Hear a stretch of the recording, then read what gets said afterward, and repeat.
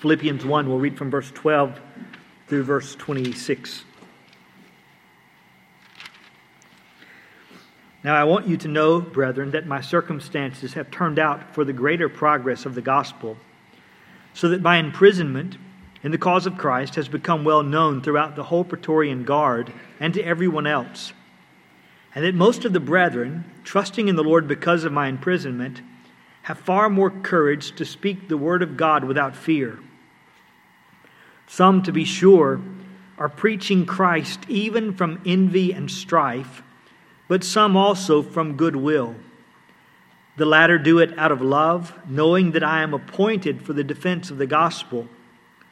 The former proclaim Christ out of selfish ambition rather than from pure motives, thinking to cause me distress in my imprisonment. What then? Only that in every way, whether in pretense or in truth, Christ is proclaimed, and in this I rejoice. Yes, and I will rejoice, for I know that this will turn out for my deliverance through your prayers and the provision of the Spirit of Jesus Christ, according to my earnest expectation and hope that I will not be put to shame in anything, but that with all boldness Christ will even now as always be exalted in my body, whether by life or by death. For to me, to live is Christ, and to die is gain. But if I'm to live on in the flesh, this will mean fruitful labor for me, and I do not know which to choose. But I am hard pressed from both directions, having the desire to depart and be with Christ, for that is very much better. Yet to remain on in the flesh is more necessary for your sake. Convinced of this, I know that I will remain and continue with you all for your progress and joy in the faith, so that your proud confidence in me may abound in Christ Jesus through my coming to you again. Let's pray.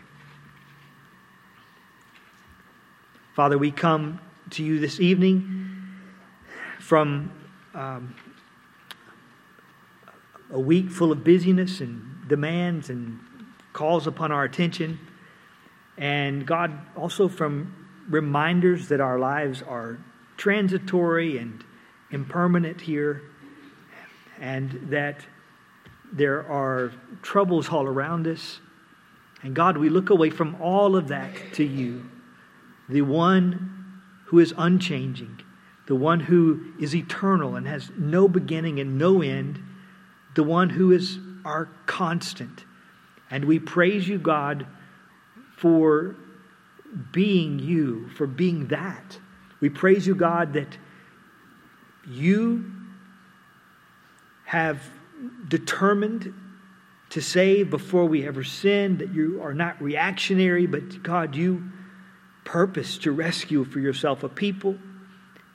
And God, we also praise you that because we are malleable and changeable, that we who had fallen and sinned, God, you are able to rescue and to move from the camp of darkness into the camp of light. You're able to move us out of Adam and into Christ, and to make us, God, what we were not.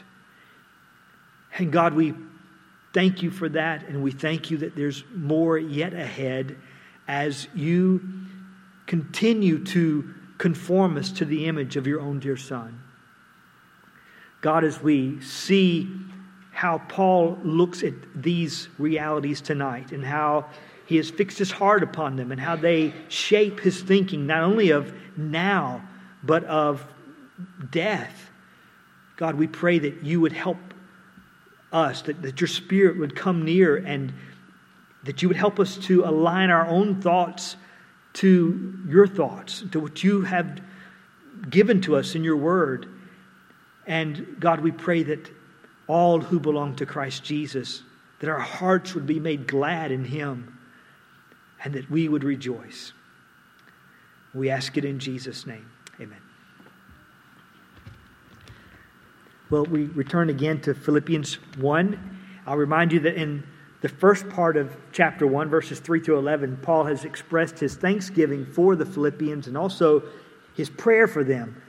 And in doing this, he prays that their love would abound still more and more in real knowledge and all discernment, so that they can distinguish between the things that differ, or they can approve the things that are excellent. And all of this to the glory and the praise of God. And then in verse 12, he begins to describe his own circumstances to them. And not just what's happened to him, but also, more particularly, how he views his circumstances and how he's responding to his circumstances. And he's saying this to people who are concerned for him because they love him. And so by telling them how he views his circumstances and how he's responding to his circumstances, he is in a sense instructing them. Here's how I want you to view my circumstances. And here's how you should respond to my circumstances. And how does Paul respond to what's happening? How does he view it? He views it all through the lens of God's activity. And he responds with rejoicing. So my circumstances, my imprisonment, has turned out for the furtherance of the gospel. The Praetorian Guard and everyone else, they know that I am in prison for the cause of Christ. And so he rejoices. He looks and he says, many have been made bold to preach. And so Christ is proclaimed. And there are some that do it from good motives. And there are others that do it from selfish motives. And they try to do me harm by preaching the gospel. But I rejoice because Christ is proclaimed. And then he turns a corner in verse 18. And he moves from looking back to what's going on and how he's going to praise God to what will happen, possibly, and how he will respond to that.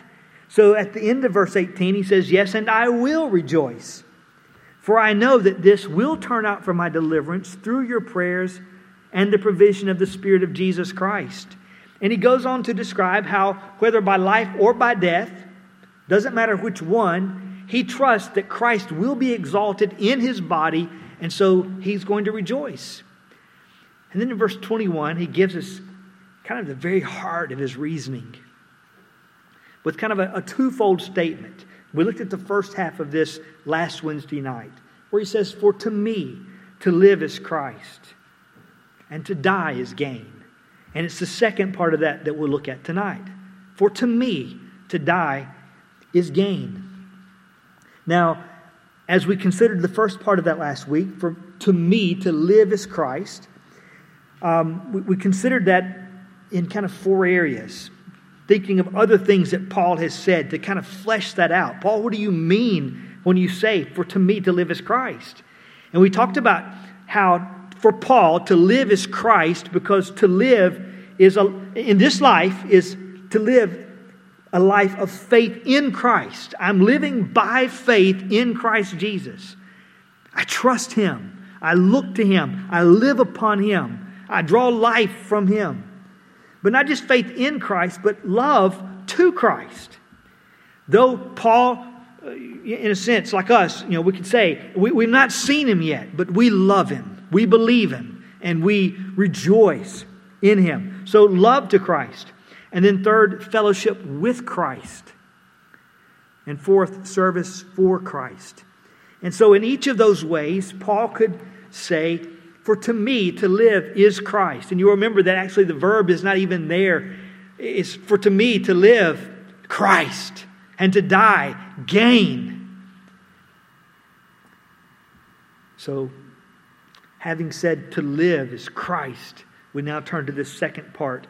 For to me, to die is gain. As we consider this tonight, I want us to begin by thinking about some of the views that people hold regarding death and dying, because Paul's view about death is so very different from how people typically view death.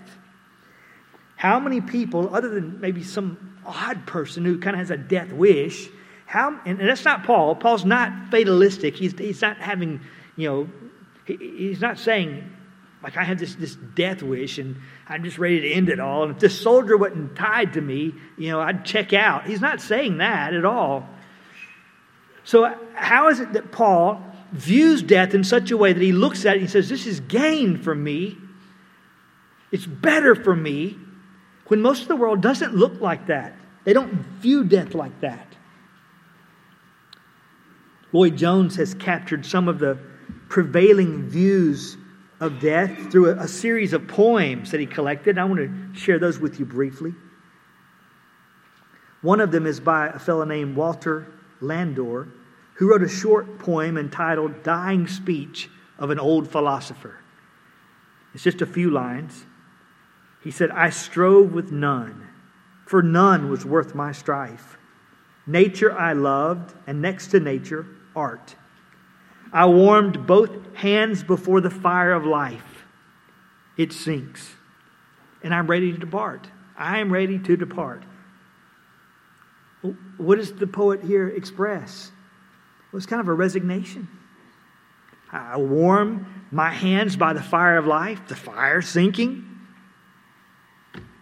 I'm ready to depart. What else can you do? The fire's sinking. I resign myself to death. Death's coming. Not much I can do about it. So I'm ready to depart. Is that what Paul means here when he says, for to me, death is gain? I'm in prison. Who knows what Nero's going to do? He's probably going to kill me. And if he doesn't, the people in the next town might. I mean, how many times have they tried?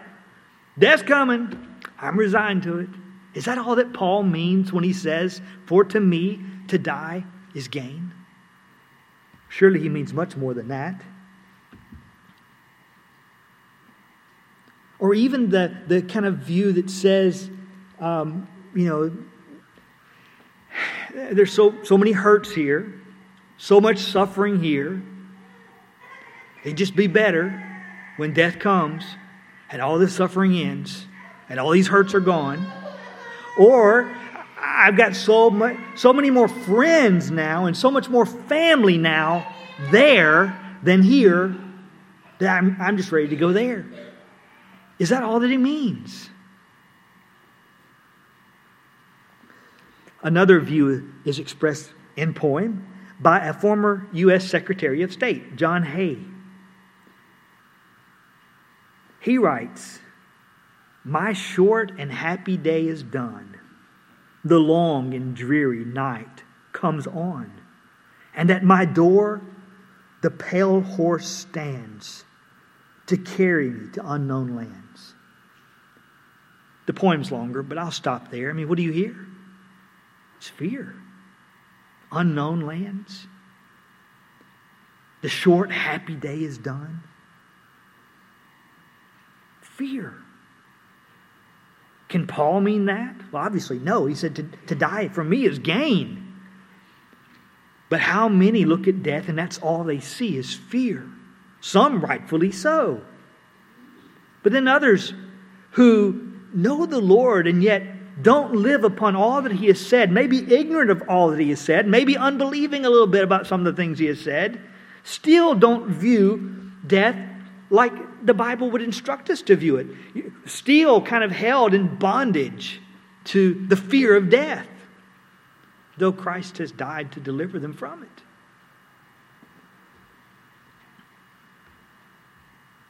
You know, Job in Job 18:14 spoke of death as the king of terror.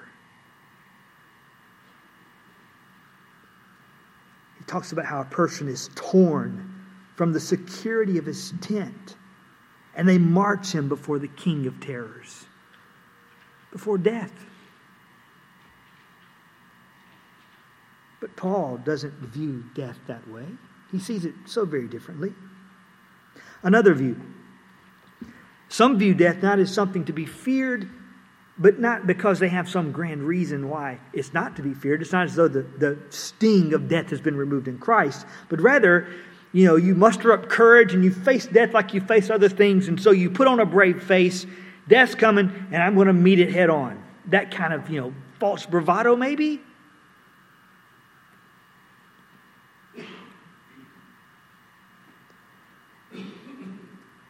General Alexander, I didn't stop to see who he was, but he wrote a poem expressing that kind of idea. He wrote and said, but storm and gloom and mystery shall only nerve my courage high, who through life's scenes hath borne his part, may face its close with tranquil heart. No trembling hand will grasp the rein. This life has not been mine in vain. In unknown lands I'll seek my place. I'll drain the cup and boldly face the heritage of the human race, whose birthright is to pierce the gloom and solve the mystery of the tomb. I follow some and others lead, from whom my soul would ne'er divide, one fate for all. Where moves the great procession, there let me abide. I'm going to face it with courage. No trembling hand here. And yet, if he doesn't know Christ Jesus, when he meets him, surely there'll be much trembling. Is that what Paul means? These poems were known by another man named James Powys Smith. He was a minister in Virginia, and he fought with Stonewall Jackson. He saw a lot of death. But he didn't think those poems were adequate. And he takes some of the themes that they write about, the pale horse and such, and he writes his own poem. The pale horse stands and will not bide. The night has come and I must ride, but not alone to unknown lands. My friend goes with me holding hands. I've fought the fight. I've run the race. I now shall see him face to face, who called me to him long ago and bade me trust and follow. He expresses triumph. Christ is calling me home. And so this pale horse comes not to bear me to unknown lands, but he says the pale horse bears me to my home. So not resignation or fear or false bravado, but triumph. And that's how Paul speaks of death, in triumph. It's gain to me. It's gain. Well, all of those are men who lived long ago, but how much has changed? So many people try to ignore death, forever chasing youth, or we view death as a kind of a taboo subject, and you only face it when you have to, like at a funeral, but you don't want to talk about it. You know, it's a downer, it's depressing, we don't want to talk about that. At other times, we act like death is only and always better.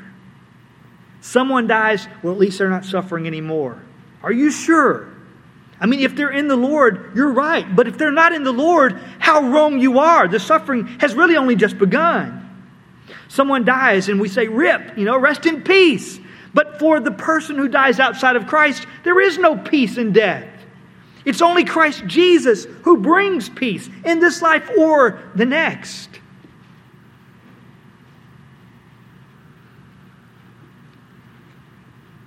So there's lots of opinions about death and what follows. Others say they just don't know. But the Bible speaks assuredly about what follows. And based upon what the Bible says, for the unbeliever, death should be terrifying.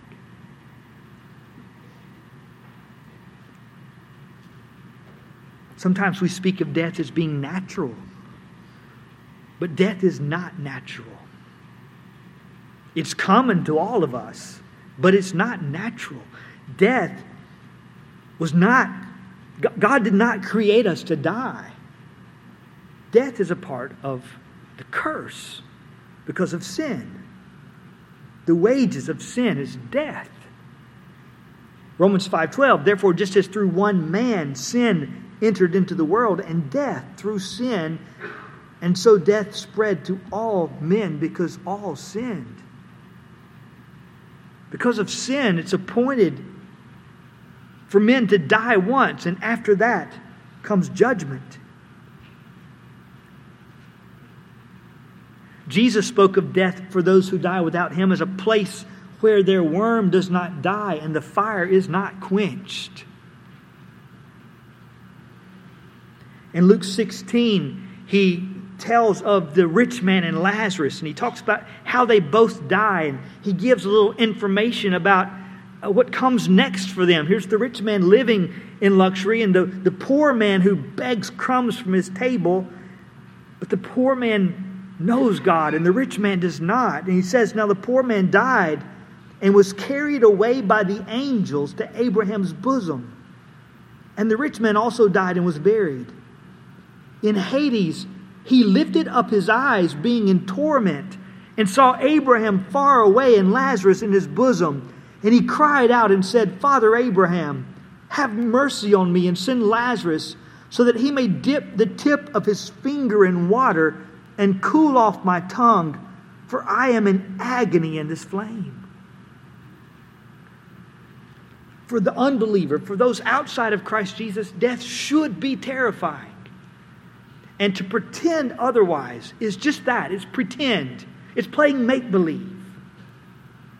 You can have your opinions. You can feign ignorance. But the reality is, the Bible says what I've just described to you. And the Bible speaks from a position of knowledge, not supposition, not, let me express my opinion. You've expressed yours, let me tell you mine.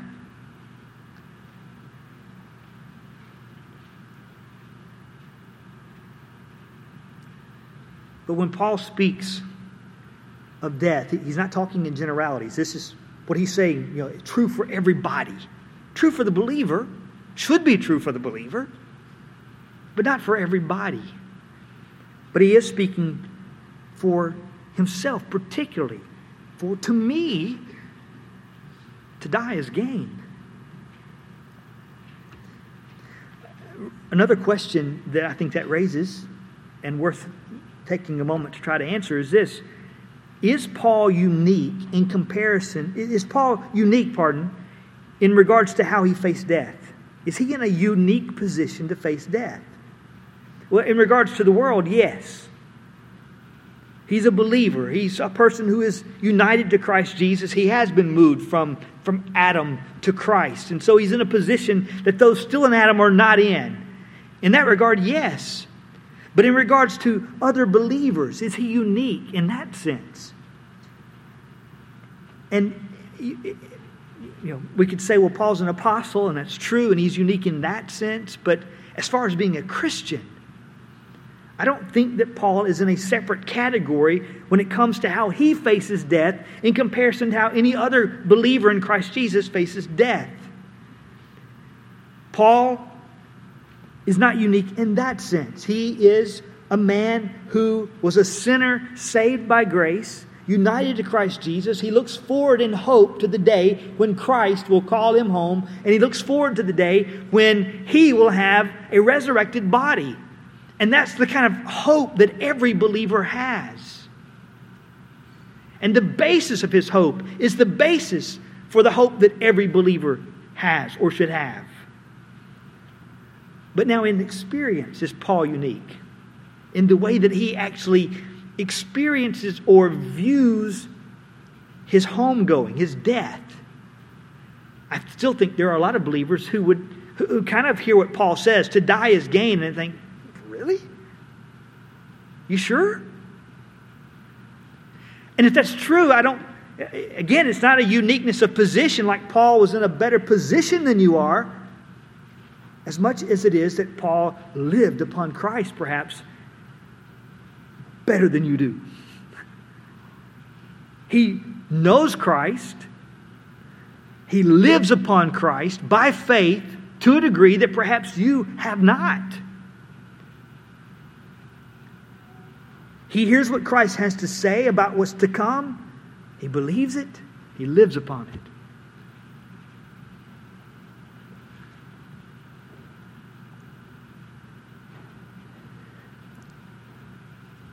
And I think that the reason that Paul can speak with such confidence that to die is gain is because of what he's already said in verse 21.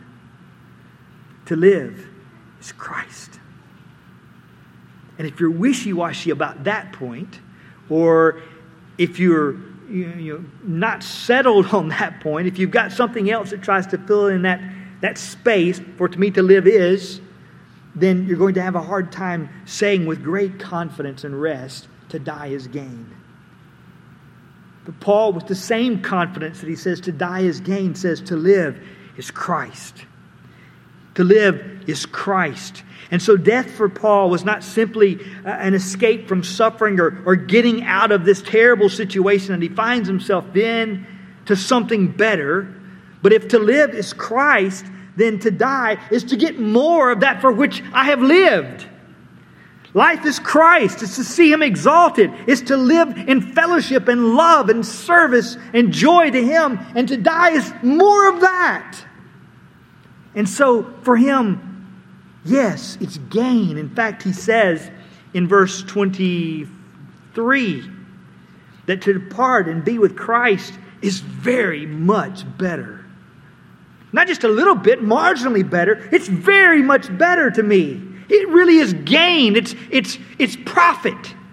It's advantageous for me to die. It's the better option because Jesus.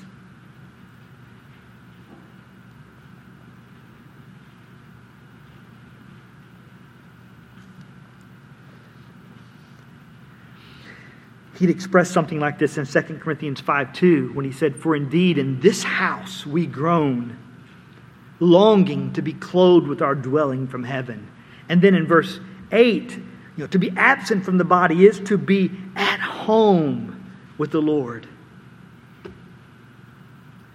And so Paul could say, as can every Christian, this is for my good. This is advantageous. It is profitable for me to be with Him.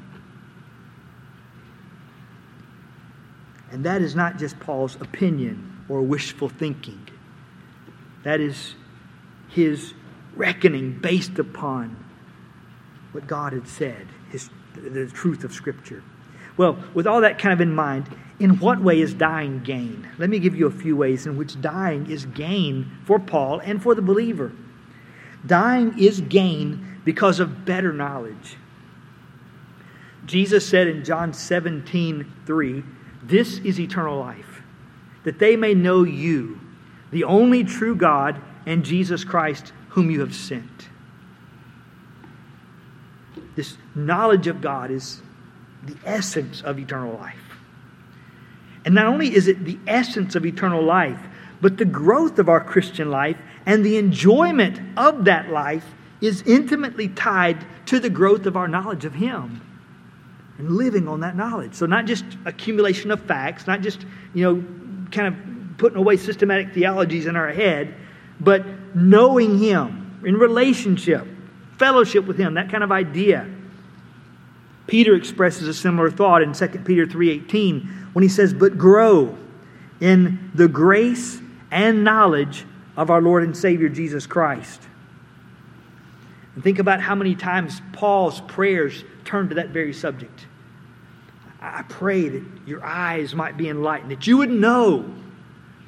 Even here in Philippians, verse 9, he prays that their love may abound still more and more in real knowledge and all discernment. I want you to know. Why? Because as their knowledge of Christ grows, their love to Him grows, there's a growth in grace.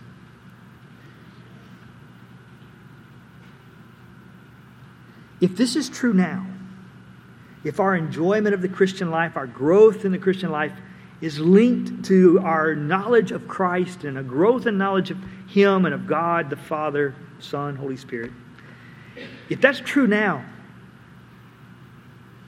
if it's true of Paul when imprisoned in Rome, however well you may know Christ, however well Paul may have known Christ there, how much more will your knowledge be when you find yourself in His presence? Now we walk by faith, but then by sight. Now we see in a mirror dimly, but then face to face. Now I know in part, Paul said in 1 Corinthians 13:12, but then I will know fully, just as I also have been fully known. Then I will know fully. And surely, as he knows Christ more fully, his heart will leap in love to Christ more fully, and in enjoyment of Christ more fully, and in the worship of Christ. He knows Christ now. He enjoys fellowship with Christ now, even chained to a Roman soldier. But what about then? It won't be the absence of the Roman soldier as much as it will be the presence of the Lord.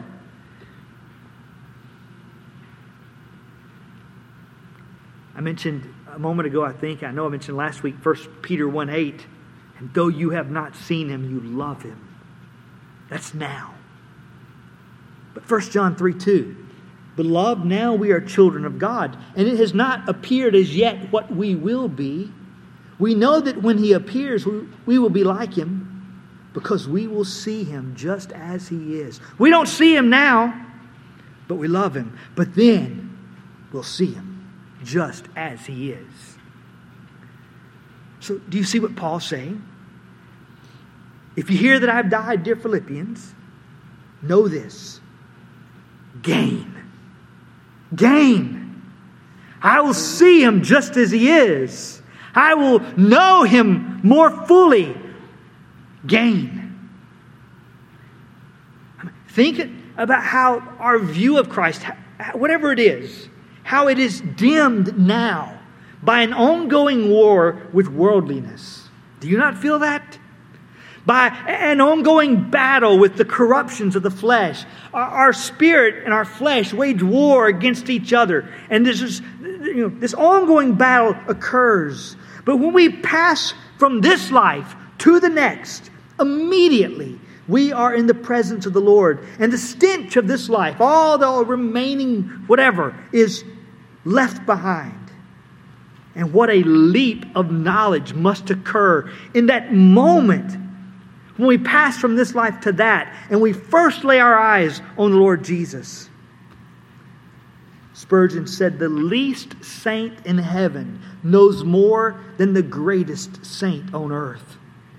However much the greatest saint on earth may know of the Lord Jesus, the least saint in heaven knows more, because the least saint has seen him face to face. If you love Christ now, though not having seen him, how much more will you love him then when you do see him face to face and you know him more fully? Paul could say, for to me to die is gain, because then I will know him more. Dying is also gain because of completed sanctification. Again, Paul was an apostle, but he's also a man. A sinner saved by grace. In his own words, 1 Timothy 1:15, he said it's a trustworthy statement deserving full acceptance that Christ Jesus came into the world to save sinners, among whom I am foremost of all.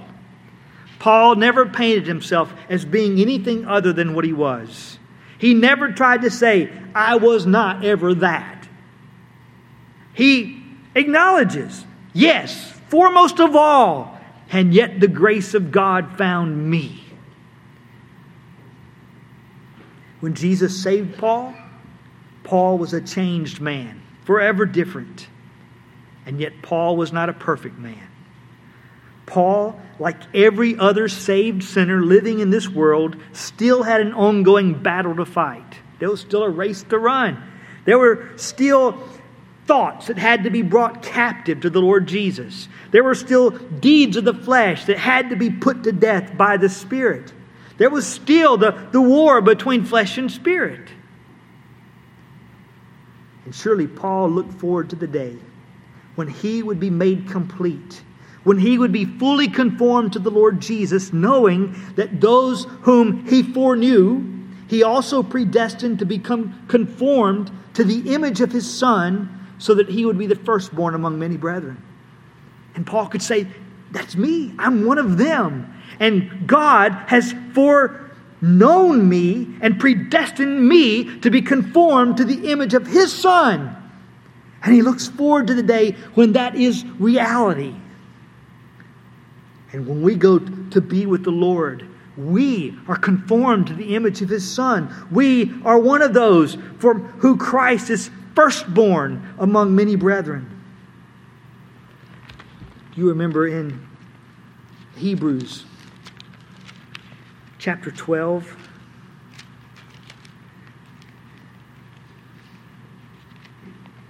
verse 18 and following, the writer of Hebrews writes and says, "You have not come to a mountain that can be touched, and to a blazing fire, and to darkness and gloom and whirlwind, and to the blast of a trumpet, and the sound of words, which sound was such that those who heard begged them no further word be spoken to them.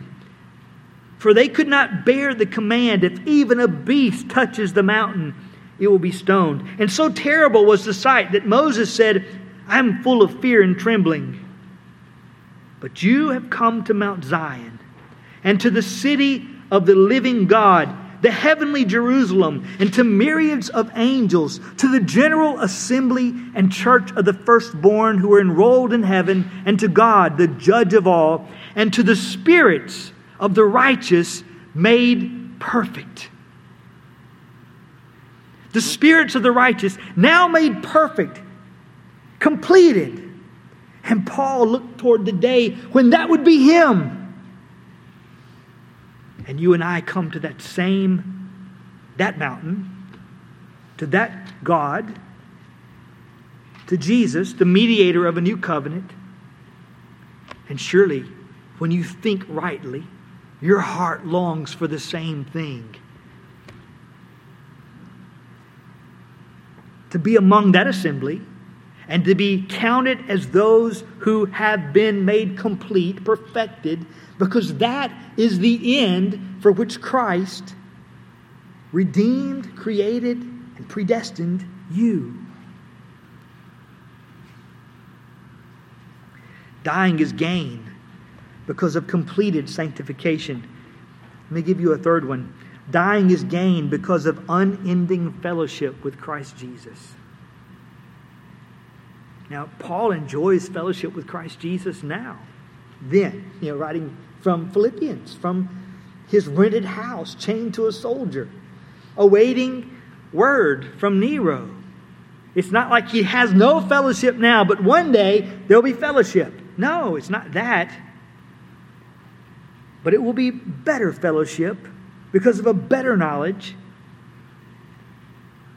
And it will also be a better fellowship because there'll be no interruptions.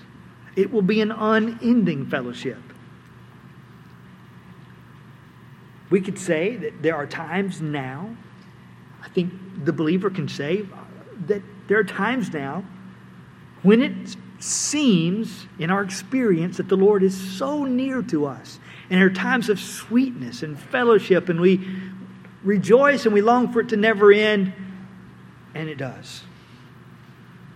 And then there are times when it seems like in our experience God is so far away from us, we wonder if He even knows who we are. Heaven seems silent, and we have to remember that we walk by faith. Not by sight, not by feeling, but by faith. And we continue on looking for a time when God seems to turn His attention back to us and we feel His nearness again. But think about what it will be then. In the presence of the Lord Jesus, when there's never any interruption and there is never any sense of His presence withdrawn, never any sense of distance between you and the Lord, but only constant and ongoing and ever increasing fellowship and love and worship to Him whom your heart adores. And thinking on that, how could Paul say, heaven would be good, but really life right here is pretty grand, and I want to stick around for a little while longer. No, to me, to live is Christ, but let me tell you, to die is gain. It is profitable. It's advantageous to me.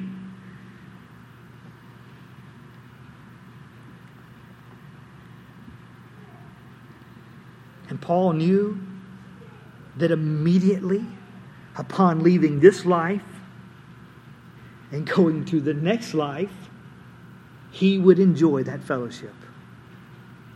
You remember while Jesus was on the cross, one of the thieves turned to him and said to him, "Lord, remember me today.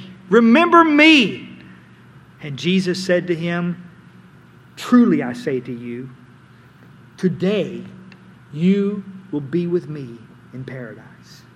Today. Or again, Paul's words in 2 Corinthians 5. To be absent from this body is to be present with the Lord. I know His fellowship, but when I leave this body, I will be present with Him, and then I will really know fellowship. We sing about it. In fact, we're going to sing about it in just a few minutes. But one of the verses of the hymn, "The Sands of Time Are Sinking," says, "O Christ, He is the fountain, the deep, sweet well of love. The streams on earth I've tasted. More deep I'll drink above. There, to an ocean's fullness, His mercy doth expand. And glory, glory dwelleth in Emmanuel's land." We are grateful that now there are times when the love of God and the nearness of God and the fellowship with Christ seems so near and sweet and dear to our hearts. We're grateful that His love toward us is not dependent upon our feeling that or experiencing that. But how much better to know that the day is coming when that will be our experience eternally.